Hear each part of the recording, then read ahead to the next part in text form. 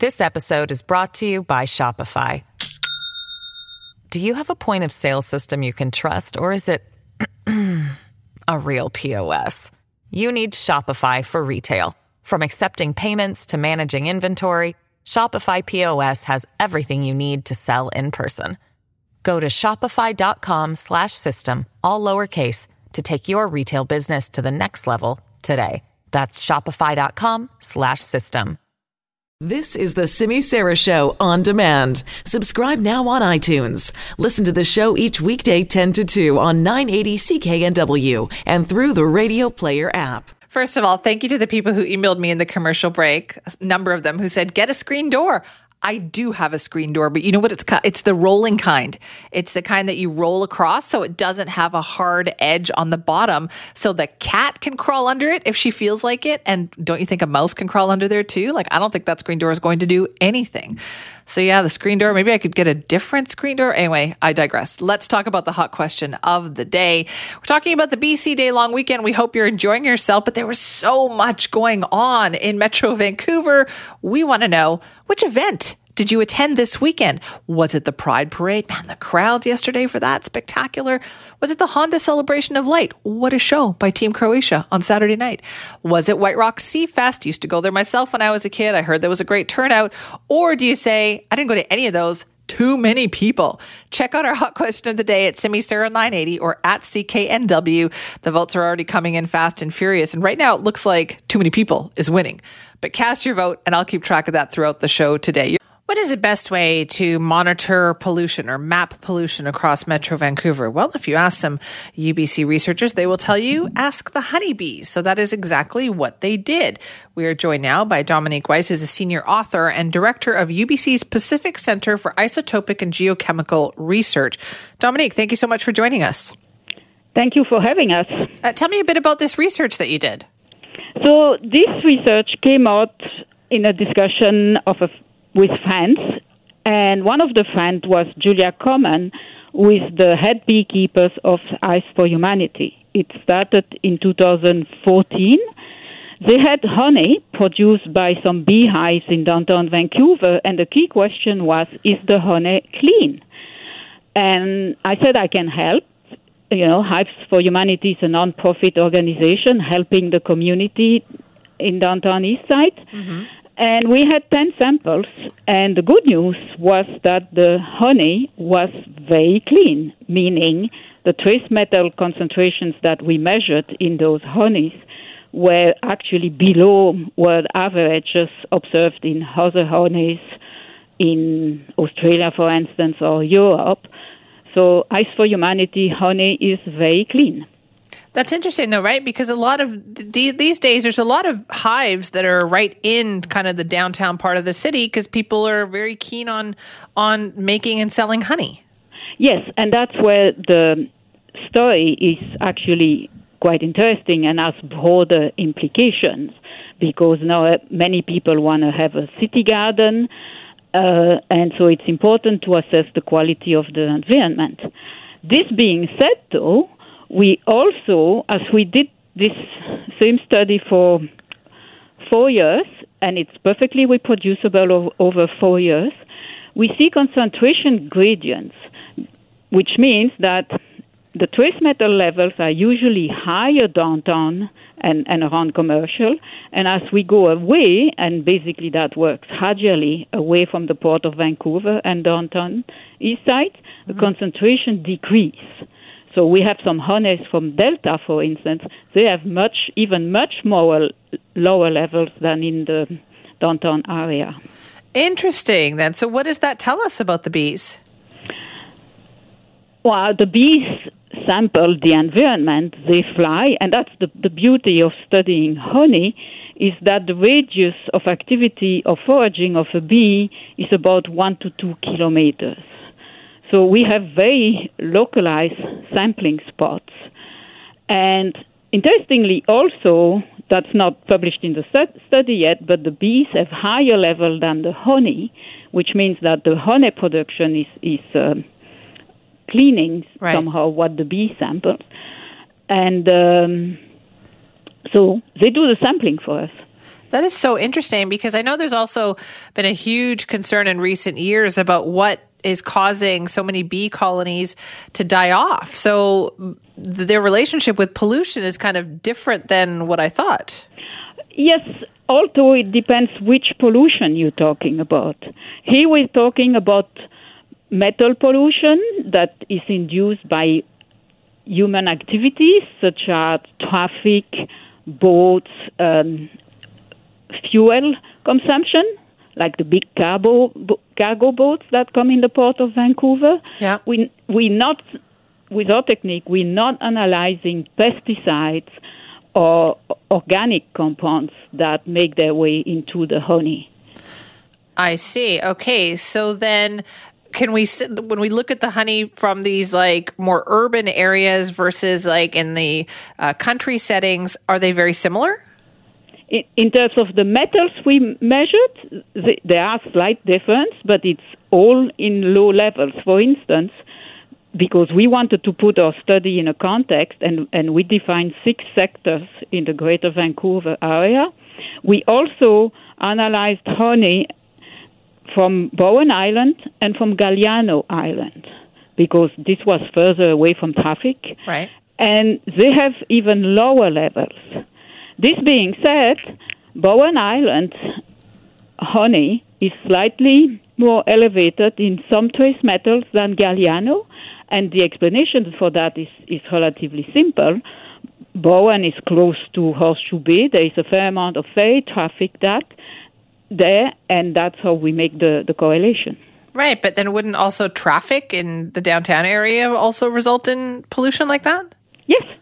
And we can identify that by some trace element ratios. That is so interesting, though. Yeah. You would think that with Bowen Island, that would be much more pure honey. Well, all our honeys are pure. Let me give you an example to have a feel for what concentration level we analyze. We're dealing with what we call ppb, or parts per billion. And 1 part per billion is equivalent to 1 drop in an Olympic-sized swimming pool. So that's the levels we are measuring here at PCIGR, the Pacific Center for Isotope and Geochemical Research. Wow. So we're very, very low. The other thing that's unique about our technique is that in addition of measuring concentration, we also used what we call a fingerprint technique, lead isotope fingerprinting, which allows us to have an idea of the source of the metal. Right. And what we see is that those metals and the Stanley Park trees, because that's part of the story too, we analyzed 2 slices of trees from Stanley Park that had fallen down in the 2006 big storm. So they have, the honey there is as a lead fingerprinting that doesn't overlap with anything natural in the area. We have, for instance, comparison with the volcanoes, the Fraser River particles, or sediments. It is that lead that we find in the honey downtown, right, and in Stanley Park is purely man-made. But what is so interesting then, Dominique, about all of this is that overall, no matter where the honey was, whether it's urban, rural, whatever the case is, it's still very pure. Yes. That says a lot about how hard bees work, doesn't it? Yes. And it was we also could not have done our study without the very excellent collaboration with Hives for Humanity. They did the sampling for us. Although in the middle of these 4 years, the project took such a large scale that the lead author of the paper, Kate Smith, is a PhD student. She went to beekeeper training, and she's capable of sampling. But we had access to all these very specific hives from Hives for Humanity, and that gave us an amazing advantage in our study. Oh, this is just so fascinating. Dominique, thank you so much for your time on this today. You're most welcome. Thank you. As Dominique Weiss is a senior author and the director of UBC's Pacific Center for Isotopic and Geochemical Research. Well, some pretty big news from the world of fast food promotions. The very well-known Tim Hortons Roll Up the Rim campaign is going to change. Now, it has been a staple for that chain for 30 plus years, which begs the question, has it just gotten too stale? Well, that's actually what the president of the company thinks, and they're now trying to figure out a way to modernize the contest for the digital age, as in they're thinking about using an app. And I'm thinking, well, how do you use an app for a Roll Up the Rim contest? Doesn't that take kind of the fun away from this? Well, why don't we ask the person who kind of came up with this idea back in the first place, back in the 1980s. Ron Boost is with us now, the former marketing director for Tim Hortons, created the Roll Up the Rim campaign, author of the book, Tales from Under the Rim, the Marketing of Tim Hortons. Ron joins us now. Ron, thanks so much for being here. Thank you for inviting me, Simi. It's good to talk to you. What did you think when you heard the news that they feel like it's not doing as well and they need to update Roll Up the Rim? Well, I'll go by the same thing that customers do and take a look at the contest itself as it is today. Now, I may be wrong, and I've been to that, but it seems to me that the cups this year were produced very cheaply. That is, that the design work on it was rather poor. It was all just one color. There were no pictures of the prizes at all, just a cup with an arrow. Now, I may be wrong, but that's the way I remember it. That in itself diminishes the effect, because who sits down to read a coffee cup? Nobody. But they do look at a picture of a car or of a TV or a bicycle or wherever it is, and it creates more interest. That is so true. Like, we see that and we think, I want that. I want to win that with this cup. Yep. You've got to also remember with advertising that if you can get maybe 30% of the customer's attention, you're doing really well. Nobody sits down and read an ad. Nobody, except me, of course, because I like advertising. But what I'm getting at is you've got to really appeal to them. If you can get just enough interest to get them in the store, you've done a tremendous job. Now, I also had an email from somebody who suggested that one of the problems with this campaign now as well is that you never hear who wins. You don't. It's just like these prizes go out into the ether, and you don't know. Did somebody win the car? Did somebody win a bike? As far as I know, we used to do it anyway. You can contact the company, and they'll send you a list of the winners' names. But that's no good. You want to see somebody with that prize you can know that prize was actually given out. Well, again, I don't know what they're doing now, but when I was running it, and you had a car winner at store X in, say, Lancaster, Ontario, or whatever it was, you made a big hoopla out of it. The car would be delivered to that store. There'd be balloons, there'd be cake, everything. We'd give it all away, and we'd invite people to come and see the winner of that prize. It was a very open contest. Now, Ron, let's go back in time here. Tell us, how did you come up with this idea? How did you create Roll Up the Rim? Well, you're going to be disappointed, I think, with the simplicity of it. But really, this is how it happened. I had a meeting with our sole cup supplier at that time, Lily Cup, to discuss Christmas cup designs, which we were doing. Before I went into the meeting, one of the executives of the company said to me, Ron, could you give some thought to some kind of a contest or something we could do to stimulate coffee sales in the summer? Because it's a hot beverage, and in those days, that's all we had. So I said, fine. Now, that was my introduction to what we should do with the contest. That was it. I was the sole person running the advertising. There was nobody else. My staff was me. That's it. When I wanted an answer, I put my hand up. So it was the only thing going on. When we had the meeting with the Lily Cup, at the end of the meeting, I said, can you tell me something about how you manufacture these cups? And they brought with them an uncut roll. The rolls of cups are about 6 feet high. They're huge on these machines. But they brought me a chunk of it. And on it was a picture of the upcoming cup. And they're stamped out like you stamp out a dress pattern. You know what I mean? Yeah. And that's what I saw. So I said to them, well, can you print anywhere on this paper? And they sort of looked at me like I had one of the bricks drop off the load. And they said, yeah, we can, but why would you do that? It's a waste of ink. I said, well, that's just want to know what to do here. I said, can you print on this space at the bottom of the cup, this white space? And they said, well, that's called a ledger line, which is used today. And it's the information there, the code as to the type of cup, the size of cup, and the colors. So I said, well, what's this other white space at the top? Remember, I knew nothing about making cups at all, absolutely nothing. He said, well, that's the rim of the cup. I said, well, if that's the rim of the cup, it doesn't look like a rim to me. And they said, no, you put it on a machine and it rolls the rim down. Ah. I said, can you print at that point? I said, yeah, but why would you do that? If you roll the rim down, you won't be able to see what's under it. You want to catch up with me? That's it. I hate to tell you, it but seems so simple. So did you take that back to your bosses and go, here's what we're going to do. We're going to do this and people are going to roll it out. Did anybody ever say to you, nobody's going to roll up the rim? No, I was quite autonomous. Advertising was an expense and a luxury to the company at that time. There was no agency or anything. So what I did do, which I was asked to do, was confront the store owners with it.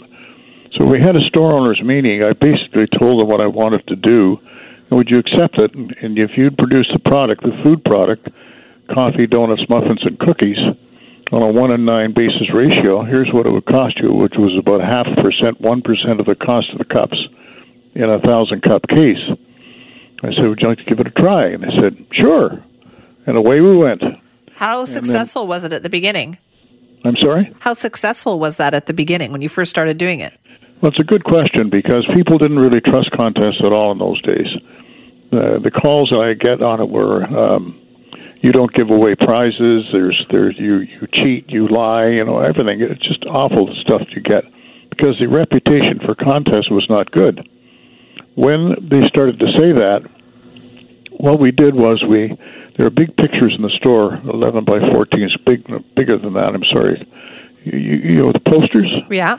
And I converted those posters and started printing the names onto the various winners, not their address and phone numbers, just the name of, Joan Smith or Simi from BC or whatever. And it got to be that we didn't have enough room. There were so many of them. By that time, people started to really believe that we were giving away real prizes. As I said, with the cars, when we got into those, the first ones were Jeeps. And we'd have a real celebration. They'd come out and we'd see people.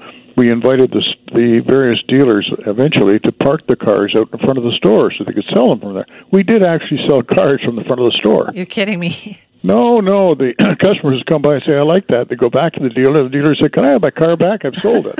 Well, I mean, that's what it was all about. We worked very closely together with people like that. This was an iconic promotion for so long. Where do you think it's gone wrong? Have people just gotten tired of these contests, or does it need to be refreshed? Well, as I said, the first thing I do is come back to the basics because I think the current owners have missed that completely. Give it some pizzazz, for goodness sakes. Show some color and life in the cups. The cups were the main vehicle. When we started, the success of this contest really was noticed because when people started to believe it, they began jumping over the counter to get at the cups. They dump out garbage pails out in the counter out in the lot to be able to get the cups. Are you kidding me? No, it's honest. I'm telling you the truth. One guy that won a truck once had a pickup. It was an old beat-up thing, and he'd drink the coffee and then throw it in the back of the truck. At the end of the season, he thought I better clean the cup out. And he did, and one of the cups had a truck under it. So he won it. So there's all kinds of interesting stories. I see. Those are the great stories, though, that kind of make people want to participate. But I feel like we haven't heard many of those stories. Like the reputation of Tim Hortons has taken a bit of a battering in the last couple of years, wouldn't you say? With a large sledgehammer. What do you attribute that to? Well, to be quite honest, when the collective group of us were working at the company, the store owners were king and queen. They really counted. These people that sold everything they had, bought a store and a franchise, worked 14 hours a day to make it work.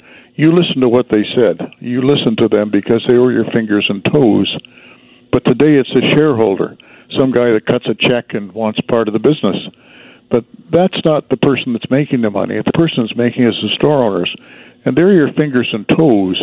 You listen to them because they know what's going on with the customer base. They hear them. And that's how we worked it. We worked very closely with them on that. I think that had a lot to do with it. So if you were to give them some advice on how to get back to where they were, what would you tell them? I think they're trying to now.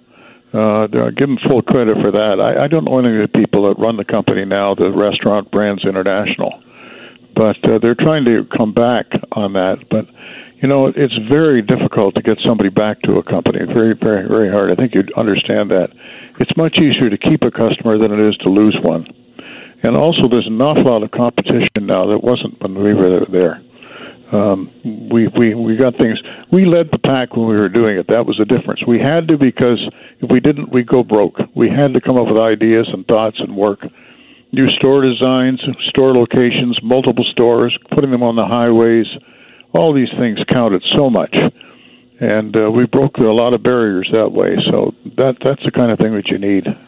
Do you see some universal rules and kind of the things that you learn from marketing and advertising at Tim Hortons that can apply to any company out there?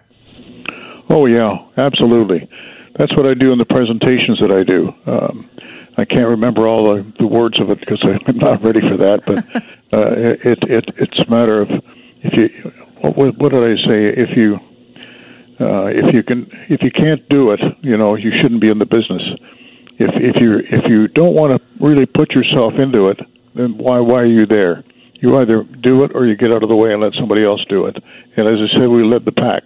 And it's the same for any business, not just Tim Hortons and donuts and coffee and sandwiches, but anyone. If you can't be first, be the best. That's really what it is. We all hope to leave a mark someday with our work, don't we? That we will be remembered. Not all of us will be. At least not like our next guest, that's for sure. Brad Jalbert is a rose hybridizer and a rose expert. His company, Select Roses in Langley, is known all over the world for creating the most beautiful specimens to celebrate all different occasions. For instance, he recently created a rose to celebrate the divine Miss M, Bette Midler, and her work as the founder of the New York Restoration Society. He's written books on roses. He's known internationally for his expertise. So now this superstar horticulturist is joining us in studio to talk about roses and more. Hi, Brad. Hello. How are you today? I am so happy to be talking to you because I love this topic. How did you get into it? I always tell people it was a hobby that went wild. I loved roses when I was young. I was an introverted, quiet child. Mom and Dad will disagree, but I was. And so everybody in our family gardened, and I loved growing roses and beautiful things. And that really was it. And I learned more about it, and I wanted to perfect my skills. So I read more books. There was no internet back then. That ages me. And you had to talk and engage and meet people and learn more about the craft. And that's how it all started. And you went back to school so you could be a horticulturist? Yeah, I studied at the University of Fraser Valley. They call it now. I'm a top 40 alumni of that group. Of course you are. It was a lot of fun. And immediately out of that, I started the rose nursery, and I started creating roses right away. And usually people get into that in their senior years, but I knew right away I like to create my own. How do you do that? How do you create your own brand new roses? Okay, it's really quite easy. Basically, Don't tell people that. Yeah, no, but anybody can do a painting, but is it any good? So it's the same thing with roses. Okay. I choose who's going to be the boy, who's going to be the girl, and I arrange the date. And so what happens after that is and then nature. Nature, the seed is born, and then we start selecting who's the best of the best. I see. What is the process like? How do you start? How do we start? We take who's going to be the female flower, and we strip off the male parts so that it can't pollinate itself. And then we collect. In the case of Bette Midler's rose, it was Sunny Sky was going to be the girl. So her boyfriend was Pope John Paul II. So we had to go and collect the boy parts of Pope John Paul II and make him do his little thing in a cup. And I collected his pollen. He was hard to work with. Brad's laughing at my face because I'm going, this is not how I pictured this going. That's what happened on stage 2 with Bette. And the Pope met Sunny Sky, and little babies were born. And so out of those, maybe 100 germinated, and we narrowed it down over the years to the best of that seed lot. Right. So that brings up the question, how long does it take then to create an entirely new rose? The first process, you do the cross in the summer. The next year it germinates and it blooms as a baby plant. And from then on, it's testing. So what we do, we want to develop a type of rose that's tough and strong that anybody can grow. So we plant them out in our field where we test them 5 to 7 years. They're not sprayed with pesticide. They're barely fed. We water them maybe in severe drought. So you throw the toughest conditions possible. Toughest conditions. And we want it to look the worst in our backyard. So in your garden, it looks the best. And that's the difference between our breeding program, and that's what's put them in demand with a lot of other people. Basically, I torture them. But your roses are known all over the world and very popular. Because I had asked you when you came in, I love roses, but what do you do about aphids? Because I always had that problem when I grew roses. And you were like, your problem is the type of rose that you're planting. Yeah, really it is. And some of them are just more resistant to it. Aphids can go on any plant. So first of all, I tell people, if they're just a few, turn a blind eye to it. Who cares? We don't want to overspray with pesticides.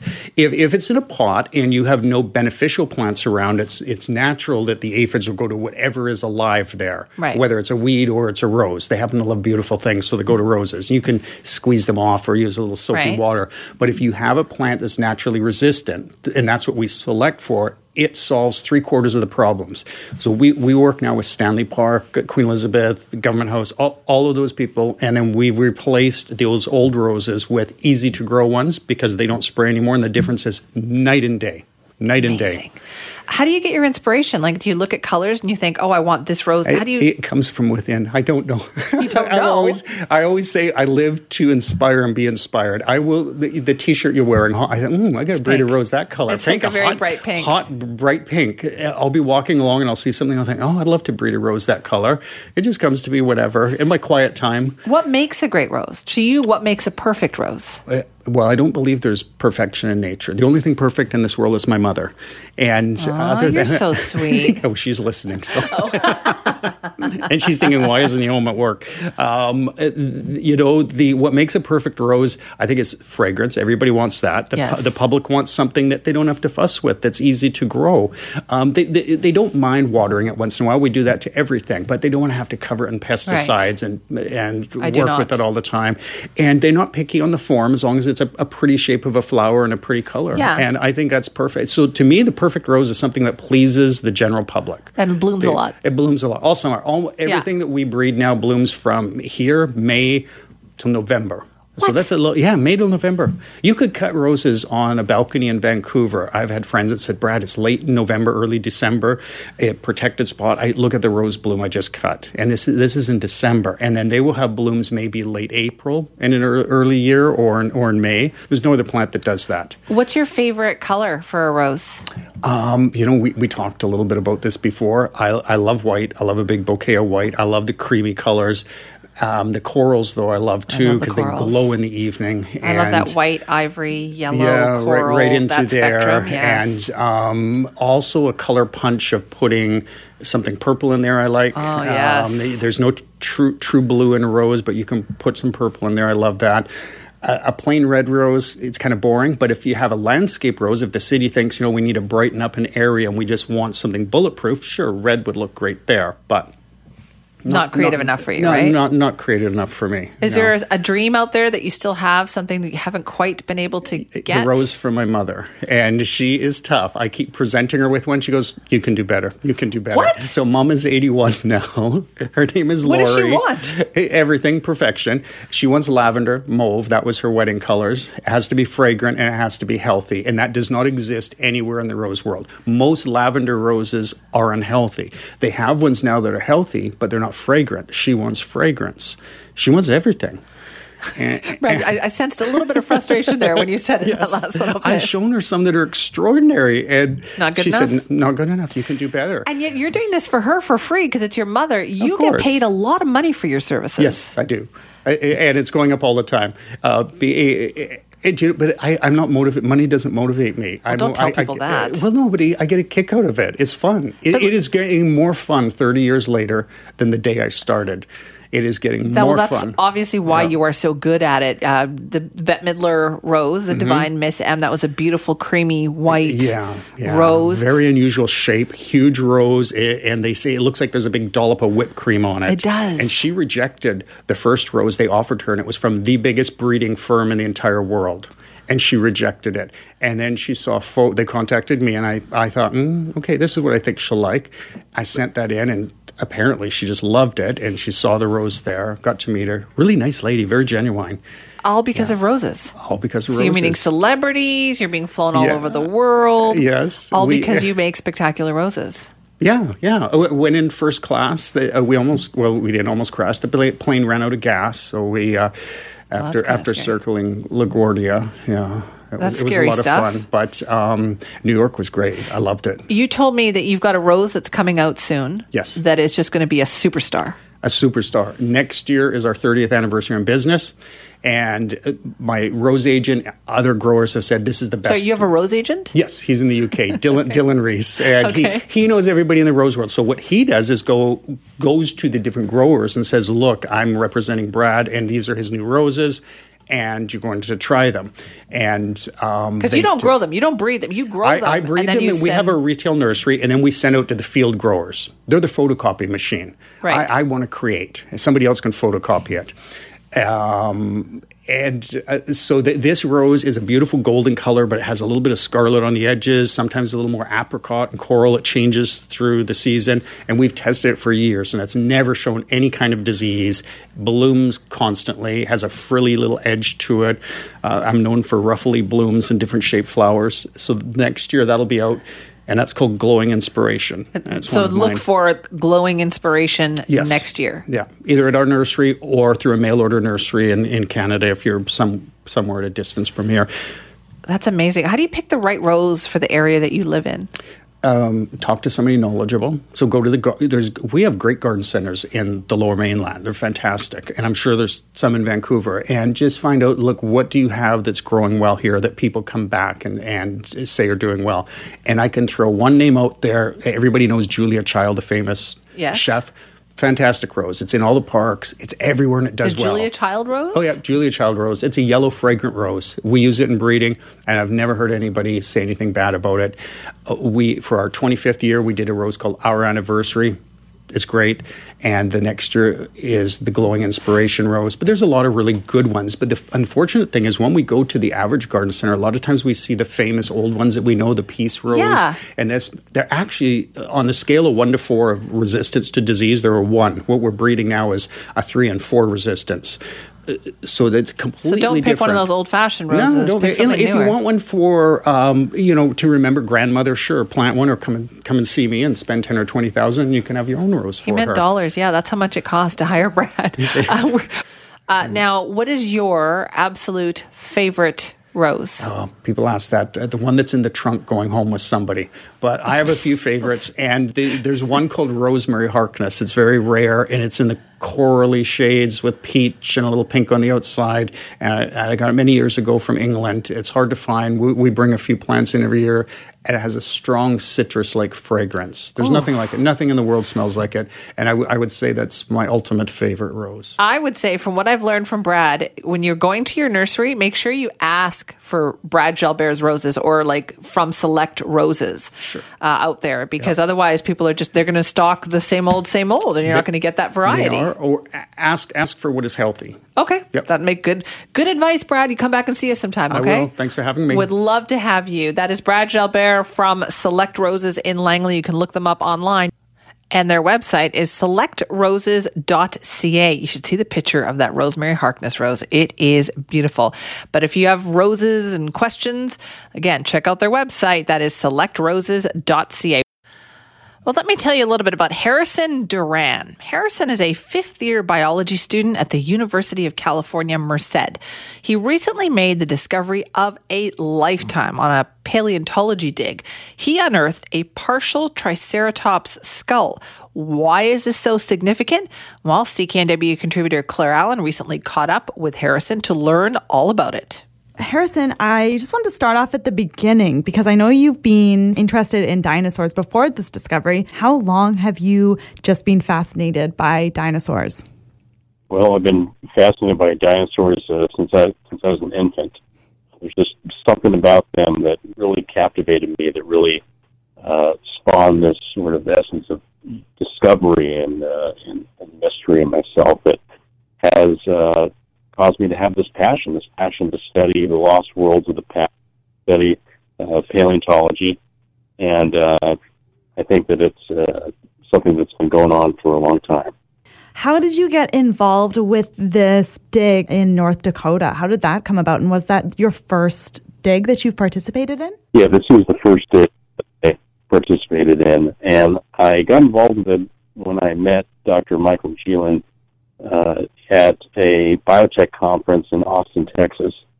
And from there, we both have an interest in biotechnology, but we also have a passion for studying natural history, for studying paleontology. So Mike told me that he goes out to the Badlands in North Dakota to every year or so to go dig. And he said, "Hey, you want to come out this year? What time do you make it?" And I said, "I can be there from June 1st to 14th. He said, "All right, let's do it." So we went out and excavated, and that's how the dig was started. So what was the dig like, and what were you expecting to find? In the region that we were digging, known as the Hell Creek Formation, it spawns across 4 states, and the Hell Creek Formation essentially contains rock from the late Cretaceous era. And in this rock, you're able to find dinosaurs that lived during the late Cretaceous period: Triceratops, Tyrannosaurus, Dakotaraptor, Pachycephalosaurus. All these animals that lived during this time live in the Hell Creek Formation. So when we go digging in that rock, we expect to find stuff that lived during the late Cretaceous era. The first few days, we set off to go look. One of the locals told us that there's a place where some people had found leaf fossils embedded in sandstone deposits. So we went there and we found a lot of leaf fossils. And we scoured around even more, and sure enough, we eventually came across Alice. Right. So obviously, Alice is what has garnered so much international attention. And obviously, you were looking to gain some experience, but you've gained some notoriety around the world for Alice. Can you explain to me what you ended up finding and what Alice is? What we ended up finding was a partial Triceratops skull. And this skull was first it's embedded below the ground, but just a little bit of it sticking out of the ground, a couple inches. And what happened was Dr. Geelan just spotted a pile of shard of weathered out, eroded bones on the surface of the ground. And when he called me over, and we came over to check it out, and we knew what it was. The second we saw it, it was a Triceratops, because it had the base of the horn sticking out a couple inches from the ground. But the base of the horn looks like any other jumble of rocks, but you really have to have a trained eye, and you have to know what you're looking for. Right. I mean, that's so cool. I can't even imagine that moment. Can you kind of explain what that moment was like when you realized what you had uncovered? Well, yeah, I knew that it was, the more we dug, the more we saw. Every day we exposed more and more of the skull. And then with every day, I understood that we had found something special. Alice is a 65 million year old Triceratops skull, or a part of a Triceratops skull. I imagine this wasn't a quick excavation. How long did it take to get the fossil Alice out of the ground? Yeah, so we found it on around day 4, and then it took us another 10 days to dig it out. So this process was kind of a lengthy and delicate, and we had to work very diligently to basically glue down the specimen with a specialized glue, and then spray on an accelerant to instantly harden the glue. And then that would allow us to keep working on the skull. So you have to apply the glue, apply the glue, spray, and work diligently to preserve the skull before we can wrap it up in foil, then wrap plaster-covered burlap sacks over the foil to make like a cast, and solidify it for transport. You've said that Alice is being kept in a secret location, and I was a little bit surprised to hear that, there's a reason why these locations are kept secret. Can you explain why you're sort of keeping Alice's whereabouts to yourself? Well, it's a very valuable specimen. It's a very important specimen, and then especially now it's garnered international attention. So it's good that such a valuable item is kind of kept under our total control. We don't want to have a lot of prowling, individuals around knowing where the skull is, because we have if you have a lot of attention on a prized item, then there tends to be a lot of wandering eyes, and that's something we don't really typically want. We want to keep the situation under our control. I'm just wondering, Harrison, like you mentioned this was your first dig, and obviously you found something that people work their entire lives to find or have a discovery similar to your discovery of Alice. Do you have any more digs planned for the future? I have plans to continue digging in the Badlands forever. This episode is brought to you by Shopify. Do you have a point of sale system you can trust, or is it a real POS? You need Shopify for retail. From accepting payments to managing inventory, Shopify POS has everything you need to sell in person. Go to shopify.com/system, all lowercase, to take your retail business to the next level today. That's shopify.com/system. And we have several different other Triceratops skulls on the way being excavated by fossil excavators. So we will get that news out to you guys shortly, and we'll have updates for you. Have you ever had one of those times when you're, let's say driving home from work, right? And it's the same thing. You do it all the time. It's the same routine, same route that you always take. And then you pull up at home and you don't really remember the drive. Like you don't remember. This used to happen to me all the time when I was driving home. I'd get home and I'd go, did I go through the tunnel? Like I don't actually remember going through the tunnel, but I must have. Well, it's because your brain was on autopilot, and it happens all the time. But it is a bit disconcerting though, isn't it? Well, that's an example of what your subconscious brain can do. And apparently there is much more than that. Dr. Mike Dow has written a new book. It's called Your Subconscious Brain Can Change Your Life. And he joins us now to talk more about it. Dr. Dow, thank you so much for being here. Thank you so much for having me. What made you want to write this? Well, I went to my first clinical hypnosis training, and I was trained by this very lovely pair, a physician and a dentist who are experts in medical hypnosis. And I wasn't really that much of a believer until I had to experience it for myself, and I fell into this deep and wondrous trance. And I have to tell you, from that moment, I was a hardcore believer. I read every study, every book, went to every single training, and I knew that I had to share this information with the world. I created my own protocol that I have in this book, Your Subconscious Brain Can Change Your Life, to help people with both psychological and physical goals. Okay, medical hypnosis, is that really a thing? It is, yeah. So, hypnosis really used to be sort of only in the medical world. And, of course, now there's Las Vegas and all these other things. But, hypnosis is remarkably effective. Before we had modern anesthesia, hypnosis was what we had for anesthesia. It was what a lot of OBGYNs would use. And, but by the way, it's still remarkably effective for pain relief. A lot of women are now turning to hypnobirthing because it can make childbirth more comfortable. If you have a bad back, shoulder tension, it can really help you, and you can learn to use the powers of your mind to heal the body, or sometimes reprogram and rewire so that some things that are there are not registering. So hypnosis can create negative hallucinations. So if you have a bad back and you've had 5 back surgeries, wouldn't it be so nice and wonderful to just turn off that signal? And that's what the subconscious can do for you. Okay, well, wait a minute. If that's the case, then why don't we do this? Why hasn't this been happening more often? That's a great question. and that's why I wanted to write this book, because I felt like a lot of people, when they hear hypnosis, they think of stage tricks, and they think of, smoking cessation, and that's it, And hypnosis, by the way, is great for that, and I help people to do that all the time, or weight loss.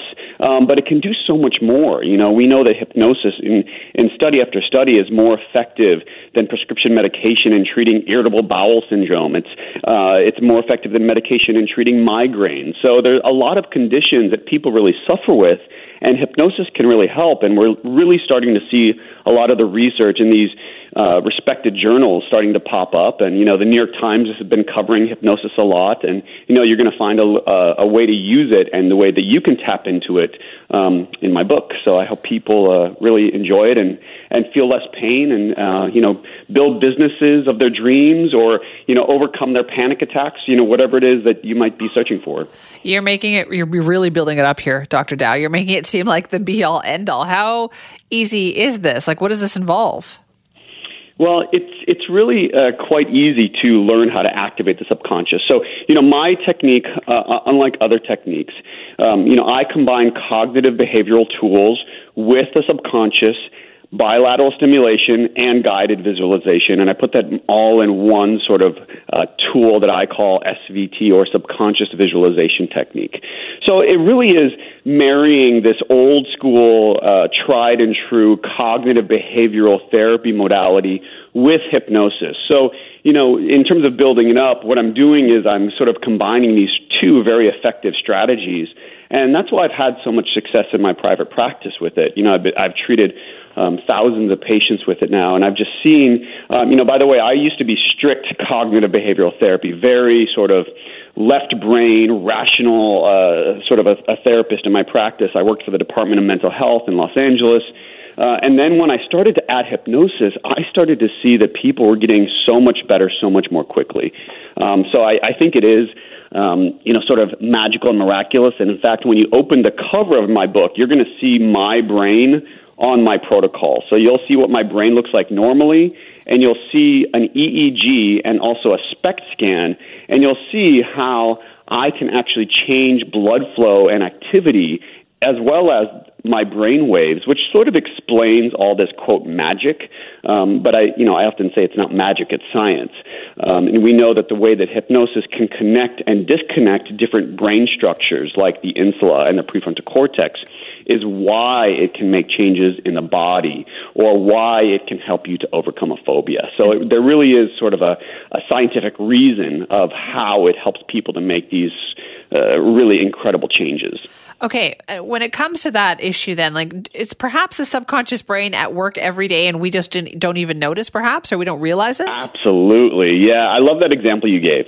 So, driving or anything that you've learned, so if you learned how to play the piano or play tennis, there was a time in your life when you had to learn it consciously, and your conscious brain had to figure out where you were going to place that hand or that right index finger, right? And then after a while, you could actually move that skill down into the subconscious, and you could sort of let the subconscious take over. Or the subconscious can sort of find a name for you. If there's somebody that you run into and you think, how did I know that person? I know that person from somewhere, but you can't consciously find it. But then, voila, 3 hours later, your subconscious delivers you the answer out of nowhere while you're, taking a walk. That happens all the time. That happens to me all the time. Isn't that fascinating?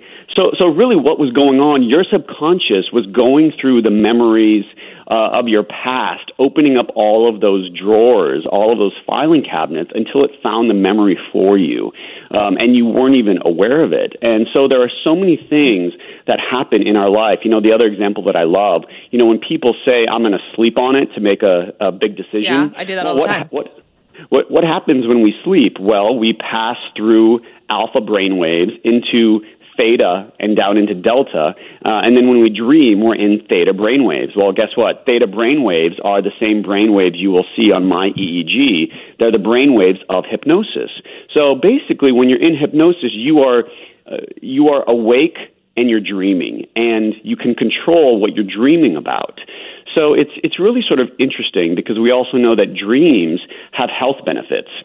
We know that people who don't dream are more likely to develop PTSD, for example. So there's something to be said about this wondrous theta brainwave state.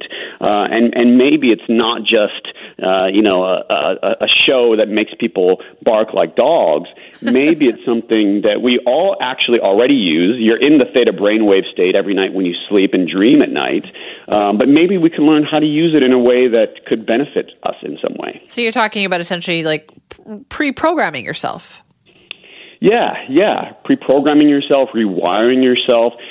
So many things become, and let's also look at unhealthy things. So if you smoke a cigarette, on some level, you are no longer consciously thinking about the decision to smoke a cigarette. You are now smoking 30 cigarettes a day.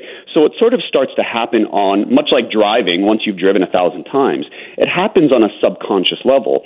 So we have to sort of go back and rewire things on a subconscious level. I think the same thing is true when I treat patients struggling with anxiety or depression. Their self-talk, the way that they talk to themselves, on a subconscious level, those naysaying voices are so deeply rooted that we have to go back, and it's not just a conscious level. You know, in traditional CBT, we would say, okay, talk back to that negative thought that's telling you that catastrophic worry. Well, sometimes we have to go way deeper than that.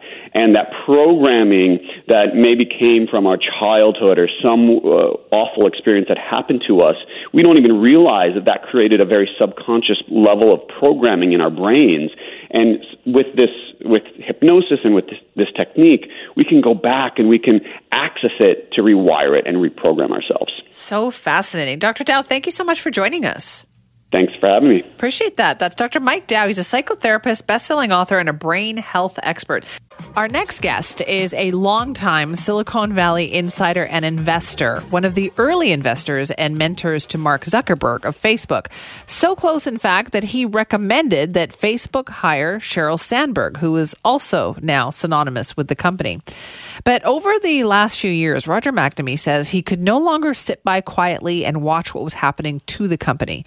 He's written a book about the experience of trying to find out what was going on. The book is called Zucked, Waking Up to the Facebook Catastrophe. And Roger McNamee joins us now. Thank you so much for being here. Oh, it's awesome. It's so great to be back in Vancouver. It's a very catchy title, by the way, to your book. My wife came up with the name. Smart lady. Well, the great part was I said it to my agent, and he goes, "That'll never fly."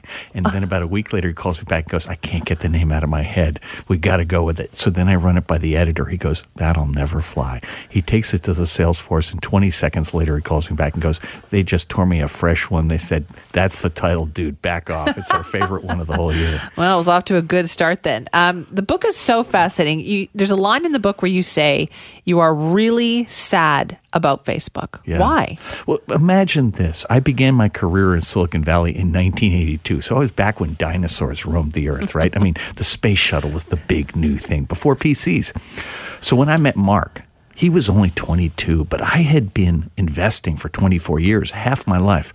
And he was extraordinary. You know, I thought he had a better value system and a much better idea than anybody else at that time, which is really saying something. Because if you think back, the early 2000s, a lot of the companies got started with this notion of just ignoring the rules, ignoring the law, and just taking what they wanted. So think Uber and Lyft and Airbnb or Spotify, right? All of them took advantage of something. Facebook seemed like it was more balanced, like it was more user-focused, and it required identity. You had to use your school email address to get on when I first got involved with them, and I thought that was going to allow them to be bigger than Google was at that time because it would keep trolls out. And so I really believed in Mark. And so I was sad because I spent 3 years as a close advisor. And then I was, 6-7 years just watching from the sidelines as a fan. And for whatever reason, I should have seen the signals earlier than I did. But when I finally saw them, it was just heartbreaking because, this was something I'd been involved in, something I really believed in, people I really liked. And all of a sudden, I'm having to come to terms with a catastrophe. What were those signals, though? At what point did you start to think to yourself that something's wrong? So here's the thing. I retired from the investment business at the end of 2015, and I go on vacation with my wife. And like a month later, boom, it's the beginning of the Democratic primary in New Hampshire in 2016. So it's January. And I start to see things coming out of a Facebook group that was notionally tied to the Bernie Sanders campaign. And it was these horrible anti-Hillary Clinton memes that were deeply misogynistic, totally inappropriate.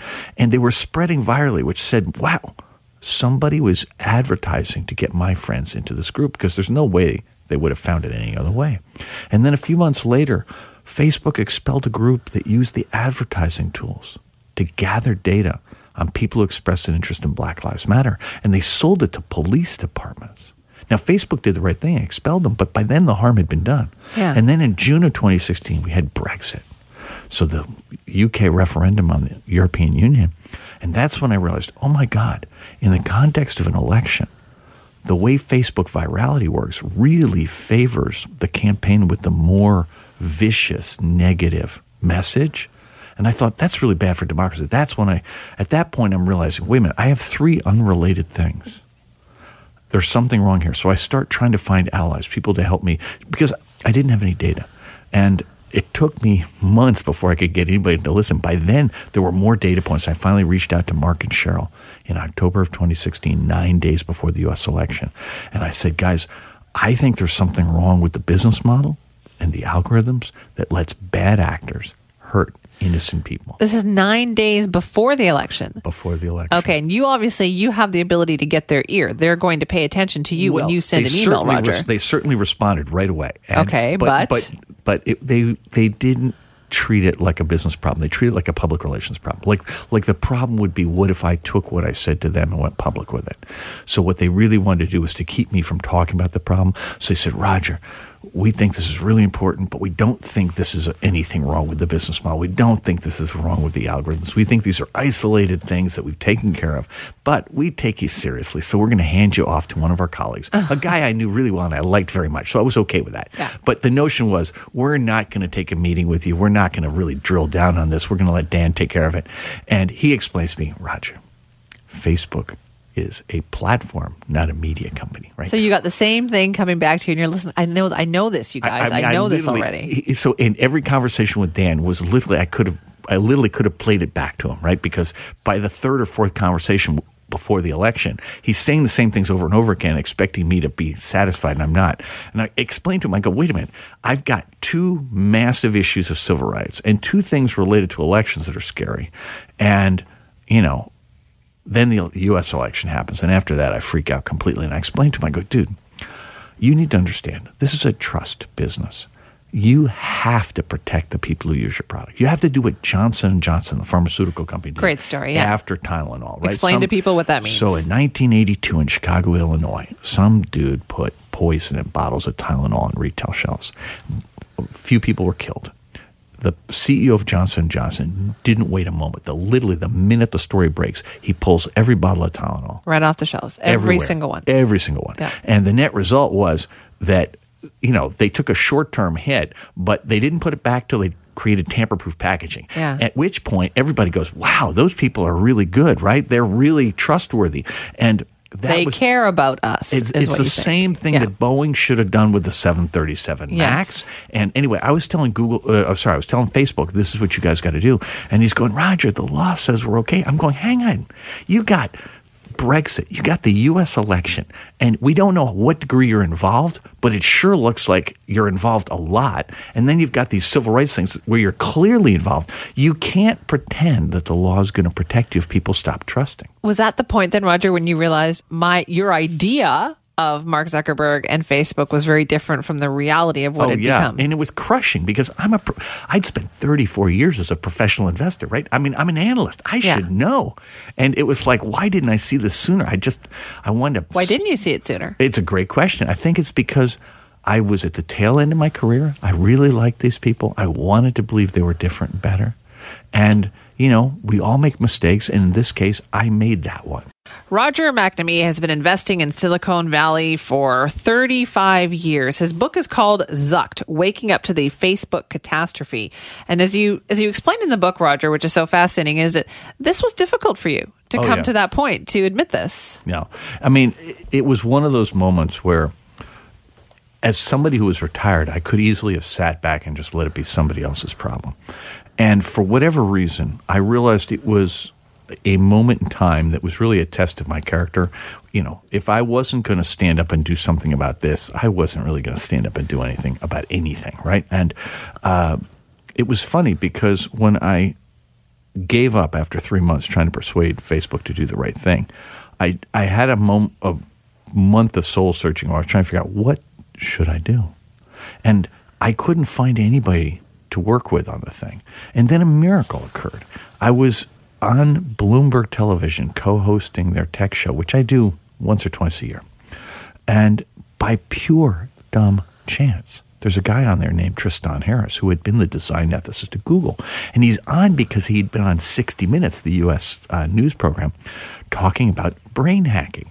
And now Tristan is an expert in persuasive technology, and he was really talking about the fact that when you take the techniques that advertisers and public relations people have used for 100 years and you put them on a smartphone, you get superpowers, right? You get this ability to really manipulate Get right into people's brain, yeah. Because you can tailor it so individually. And this notion that Facebook is 2.5 billion Truman shows with everybody getting their own reality, and how dangerous that can be to people's public health, but also to democracy. And when I interviewed him, and afterwards I called him up, I go, do you need a wingman? Because he clearly understood the underlying cause of what I had seen, and the way he articulated it was so clear that I just said, let me help you. And so the two of us ganged up, and in fact, one of the first things we did was come here to Vancouver. We came to the TED conference in 2017. Right. And a couple people managed to get Tristan onto the schedule at the last minute. So he comes to deliver the pitch here in Vancouver. And everybody, like, we're expecting 1,000 people are going to come immediately to our side, right? And the whole thing, we're going to solve. How can they not listen to us? We're going to solve. How are they going to? Not me, but to Tristan, right? But we're thinking we're going to have 1,000 people. We're going to be done in 2 weeks, right? And we get like 2 business cards out of it. Out of 1,000 people, and then neither one of them returned the phone call afterwards. It was immensely. And this was after, was this after Cambridge Analytica? No. This was like a whole year before. Okay. This is still a whole year before, and in fact, that's the problem. Was at the beginning of this thing, we all had a worldview of what these products were like, and we knew that we were giving up personal data in order to get a great free service. What we didn't realize was what else was going on. That in fact, there was a lot more data being consumed than what we notionally understood ourselves to be giving up. We would sit there. And that data was being used for more nefarious purposes than people realized. Well, it was available on Facebook to be used by bad guys, and it was available inside Google to be used by Google too, right? Yeah. And so you wind up with this situation where you think you're getting a fair trade, and what is going on in reality is that 99% of the value is from what they call metadata, which is the data about what you're doing. So it's the device you're on. Are you moving? Are you still? Are you with other people? Where are you, right? Yeah. That has a lot of value. But your browsing history is immensely valuable. What are the 200 things you did before the thing they're interested in? What are the 200 you do after? What do other people do around that? And then they buy all this data, like banking information, and location from your mobile vendor. They buy health and wellness stuff from applications, right? There was a scandal just a few weeks ago about women's menstrual data being sold to Facebook. And with that whole set of data, they can construct a data avatar on each and every one of us, whether we're on the platform or not, right? You're not on Facebook. No. And yet, I promise you, somewhere inside that server at Facebook, they have got a really good view of you. And the key thing is we sit there and think, well, wait a minute, our data's out there. There's nothing we can do about it. But the truth is, it's the wrong way to think about it, because the damage they do to us is trivial in comparison to the way they use our data to affect other people. So then is there a way to not let that happen? Yes. So the thing I've been arguing for is I believe that the practices around data are just wrong. So the Europeans, with their global data protection regulation, and the state of California, which has its GDPR light, those were the right idea for how we understood the problem 3 years ago. Okay. Now what we know is that all this other data, right, because those things only cover the data you put in, which is maybe 1%. The other data is essentially commercially available to anybody who wants it. And we need to stop that. We need to end the practice. Only by law, do you think? Is that only regulation? One would have hoped the companies would change, but I've given up on that. So we need regulation. So what I'd love to see here in Canada is just end the practice of third-party transactions in any kind of personal data. So financial, health and wellness, banking. I'd like to end the practice of companies scanning emails and documents. I mean, in the United States, if Google is, in fact, a platform, that makes them a common carrier. So like a phone company or a postal service, they're not allowed to read the contents of what you're doing. Yet they read Gmail. And I'm sitting there going, wait a minute, you're either a platform or you're a media company. If you're reading the content, which one is it? Yeah. But my point is, they're claiming that they're a platform, in which case what they're doing is breaking law. And by the way, it's not like a civil offense. It's a criminal offense. And so my point here is we've never had the conversations. What I want to do is stop the data traffic and then have a conversation about what's reasonable. Because if we're trying to have the negotiation from where we are today, you wind up with the Global Data Protection Regulation. You wind up addressing only a teeny fraction of the problem. And so I want to do that. And then I want to use antitrust law in the U.S. to create space for competitors because these guys are blocking everybody. Oh, absolutely, Facebook, Google. They buy up everybody. Well, and think about Facebook, Google, Microsoft, and Amazon control probably 80% of all the artificial intelligence talent in North America. And all of it's being devoted to behavioral manipulation, right? Which is a really Chinese idea. This is this notion with Pokemon Go or with the Google Maps where, you think you're playing a game or you're trying to get from point A to point B quickly. They are getting you from point A to... And Google's sitting there going, what can I do to change your behavior? So can I put a Pokemon behind a fence and get you to climb the fence? Yes. Can I put a Pokemon in a Starbucks and get you to go into Starbucks? Yes. If I get Starbucks to pay me, can I do a couponing thing where I can get you to buy coffee? Yes. Or in the case of Google Maps, their job is not to get you from A to B quickly. Their job is to know the time of every possible route. So some people have to be sent on inferior routes to find out what the timing is. And so some percent, my point is we don't know that's going on. And yet they're sitting there saying, you can't regulate us because we have to compete with China in behavioral manipulation. And I'm going, why? Why? Yeah. Right? I mean, that's like competing with them to do time release anthrax. Now, there's some things you shouldn't be doing. And I think behavioral manipulation is really high on the list of things you shouldn't be doing. I feel like we could have you here all day to talk about this, but very quickly before. But I will come back. Okay, good. Good to know. But before we let you go, I have to ask you, what is your relationship like today with Mark Zuckerberg and Sheryl Sandberg? I have no idea. I don't have one currently. That would explain it. I last heard from them on the 30th of October of 2016. I have heard indirectly. They sometimes say unflattering things about me, which is not a huge surprise because I think... Well, they still haven't gotten the message, though. Well, actually, interestingly enough, I think Mark is making a real effort now to be part of the conversation. I don't like any of the things he's saying. I think the things he's saying are disingenuous. But for a long time, they were pretending like it didn't apply to them. Yeah. Now at least they're in the conversation. Google's still pretending like it doesn't apply to them. And, Google invented that whole business model, and they're really good at it. And they work really closely with a lot of governments, so they think they've got everybody taken care of. And I'm hoping that's not true.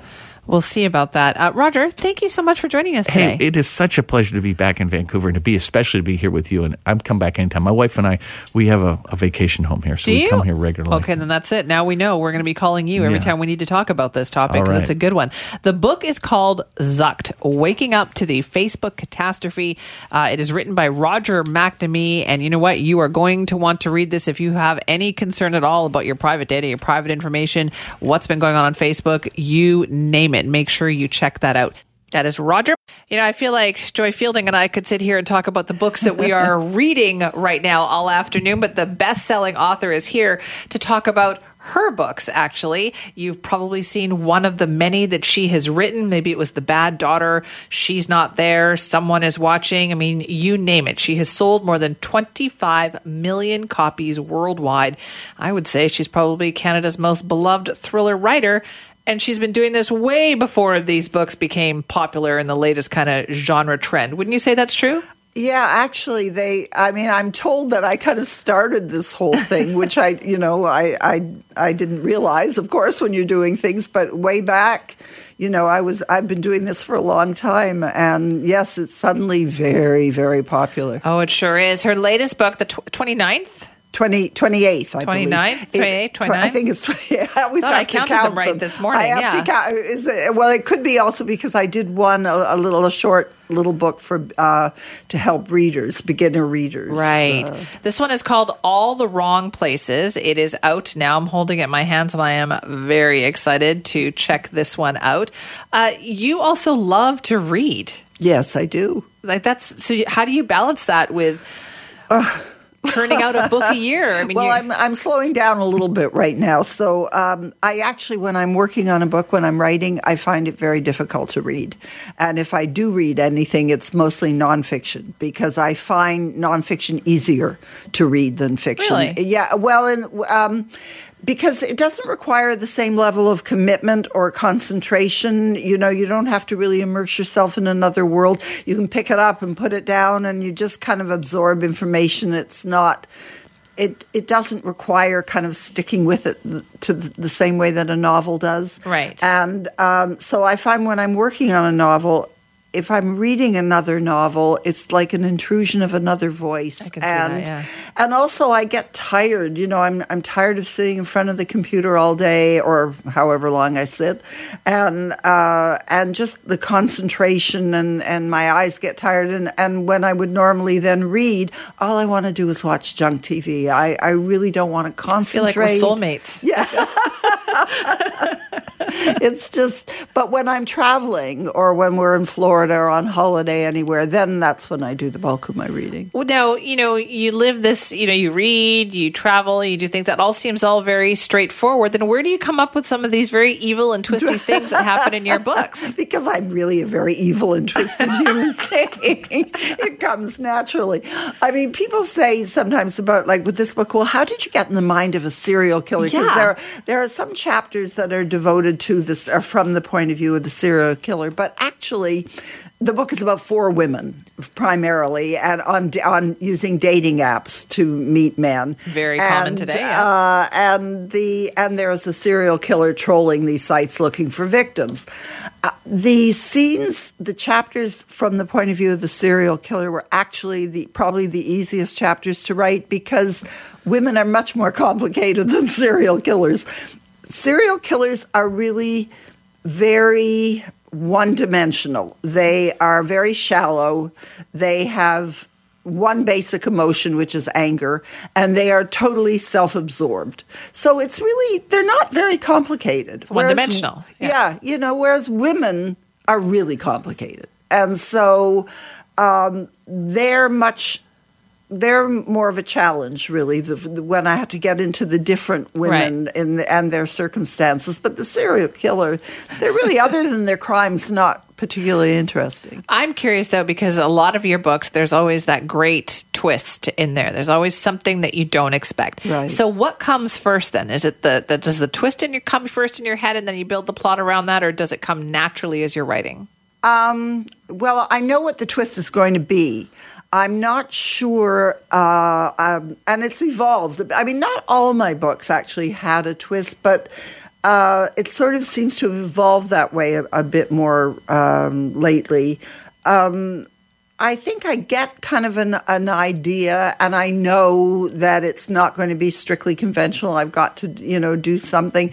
So once I kind of get the idea and I play with it, well, how is this going to be interesting, or what can I do that the reader isn't going to be expecting? So sometimes the twist, I get the twist right away, or I think, oh, wouldn't it be interesting to do a book and have the reader follow it through thinking one thing and then sort of put that on its ear. But sometimes things develop again as you're going. I always, though, I know where I'm going. I think if you're writing any kind of suspense, you have to know your end point. Otherwise, you can't build toward anything. You always have to be upping the ante and increasing the tension. And if you don't know where you're going, then you can't do that. So I always know, roughly where I'm headed. Right. I may not know exactly how it's going to happen. Like occasionally it doesn't, I'll be a chapter away from a major twist and I still won't know what it's going to be. And then suddenly I go, oh my God, I have it. But that's the key really, because if I'm not surprised, I can't really expect the reader to be surprised. Oh, that makes sense. Is that what keeps you interested then? Like, you've been writing this genre for 30 years. I mean, long before Gone Girl, long before Girl on the Train and The Woman at the Window. I know, there are all these girls.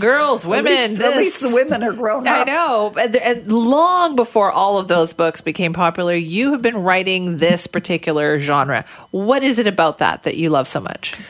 Well, I find women really interesting. So, what I didn't see a lot of, and still don't sometimes, is in commercial fiction, in popular fiction, real believable women. And you get a lot of super women, or women who are good at this, and they're beautiful, and they're rich, and they're talented, and they solve crimes. Like they're just not necessarily the women I know. And the women I know are smart and funny and complicated and neurotic, whatever else. They're fully realized human beings. And so what I wanted to do was tell a story about the women I know and have readers say, I know her or I am her. And so that was kind of important to me. And then I like a plot. I like a good, strong plot. I don't want to write, these boring, plotless novels, but that go nowhere. And you're just kind of thinking, please let this end. And so I want to sort of put these characters into an interesting story. Right. And make them believable, because even if the plot veers into kind of wild territory that may not happen to your everyday woman, if you believe the character, if I've done my job and I've created a real believable woman, then you will follow her anywhere and you will care about what happens to her. And it doesn't matter how far-fetched the plot. See Jane Run is about a woman who wakes up, goes for a walk one day and discovers she can't remember who she is. And then she sees that her pockets are full of $100 bills and the front of her dress is covered with blood. Well, I don't know how many women have ever experienced that. I'm guessing not many. Not too many. Yeah. And yet I have had women all over the world come up to me and say, "You wrote my life." Really? Yes, and yet you're writing these thrillers, these very kind of twisty, suspenseful books. Yeah, because again, you understand you get the women, you understand what they're going through. It's I'm dealing in basic human emotions, so even if the plot is relatively far-fetched, although I don't think they necessarily are, but even if it is, the women themselves, these women, so you identify with what they're going through. Right. We have all felt love. Hopefully we've all felt love. We've felt disappointment. We've felt loneliness. We've felt frustration.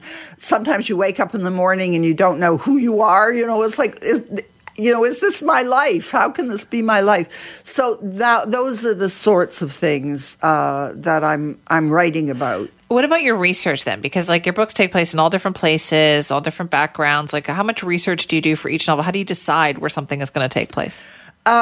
Usually I decide on the city according to what setting I think would best serve the story. Oh, interesting. Okay. So I like to move it around just so I don't get bored, the reader doesn't get bored. I mean, there are some writers who set every book in the same place, and it's like Ann Tyler, who I think is a good writer, but I think it's time to get out of Baltimore. It's like just broaden your horizons. I was thinking bit. Louise Penny as well, right? She writes. She writes in the very Quebec, and so I like to move it around. It's a little more interesting for me, and I hope the reader. But then I set the books depending, again, what I feel are the demands of the story. Sometimes I've set the books in Canada, not too many, because I find the U.S. landscape kind of works better with my books. So do you go to the city? Do you check it out? Sometimes I have been in the cities. Sometimes I just work through guidebooks, or now the internet has made research much easier, because I'm not a big fan of research. I know there are, some writers love it. To me, it feels too much like homework. So I do as much research as I need to make the story believable. But I don't do a whole lot. I could rather make it up. So I like to make up. I'm like Trump. I like to make up my facts. So I find that I'll set it wherever, like Florida. I love setting books in Florida because Florida works on so many levels. It works just plain, just because there's Florida. But, and the weather's always nice. I don't have to worry about snow and season stuff. But also it looks idyllic. It looks like paradise. It's beautiful. But then you look a little closer and there's the alligator and by the snakes, there's the poisonous snake, there's the constant threat of hurricanes. So it's really like there's all this underlying horror just kind of waiting for you. Do you already have an idea idea of like what your next book is going to be? Like, how far in advance do you have ideas percolating in your head? When I was doing a book a year, and I think I'm probably going to take a little longer this time. I would sort of almost have one ready as I was finishing one. I would be already starting to think of the next one. After I finished All the Wrong Places, I just thought, you know what, I feel like a little break. So I kind of took it easy, and I'm just now starting to, I've put together a very short outline, and I'll... Is that what you usually do then? You work from an outline? I like to do it. Somebody, an old agent actually once said to me, do an outline. And it was one of the best pieces of advice I ever got, because it helps you organize your thoughts. You don't have to do, they can be anywhere from like 2 pages to 12 pages, whatever. And it can be it's mostly plot, a little bit about who the characters are. And then this is the basic story. But, I don't do as much in the way of an outline as I used to. I just get the basic, like the beginning, the end, maybe something crucial that has to happen kind of midway, and then kind of a few interesting things that I know are going to happen. But part of the fun of writing is just not knowing what you're going to do from day to day, just sitting down and see what happens. How many hours a day do you write? Or do you just... whatever works? When I'm working on a book, it's usually a minimum of 3 to 4 hours a day. I find 4 hours is really optimum. After that, my brain kind of gets a little fuzzy. Yeah, I can see that. And but if I have a whole day to work, then sometimes I'll work for maybe like the whole day. I'll take little breaks, but I usually try and work in the morning and then save the afternoon for errands and all that regular, everyday stuff. Yeah. The stuff that the people in your books don't do. No, they do it. They do it. While they're also going through all this other stuff in there. Joy Fielding's latest book is called All the Wrong Places. It is available now. Check it out. I know what I'm going to be doing tonight. Joy, thank you so much for joining us. My pleasure.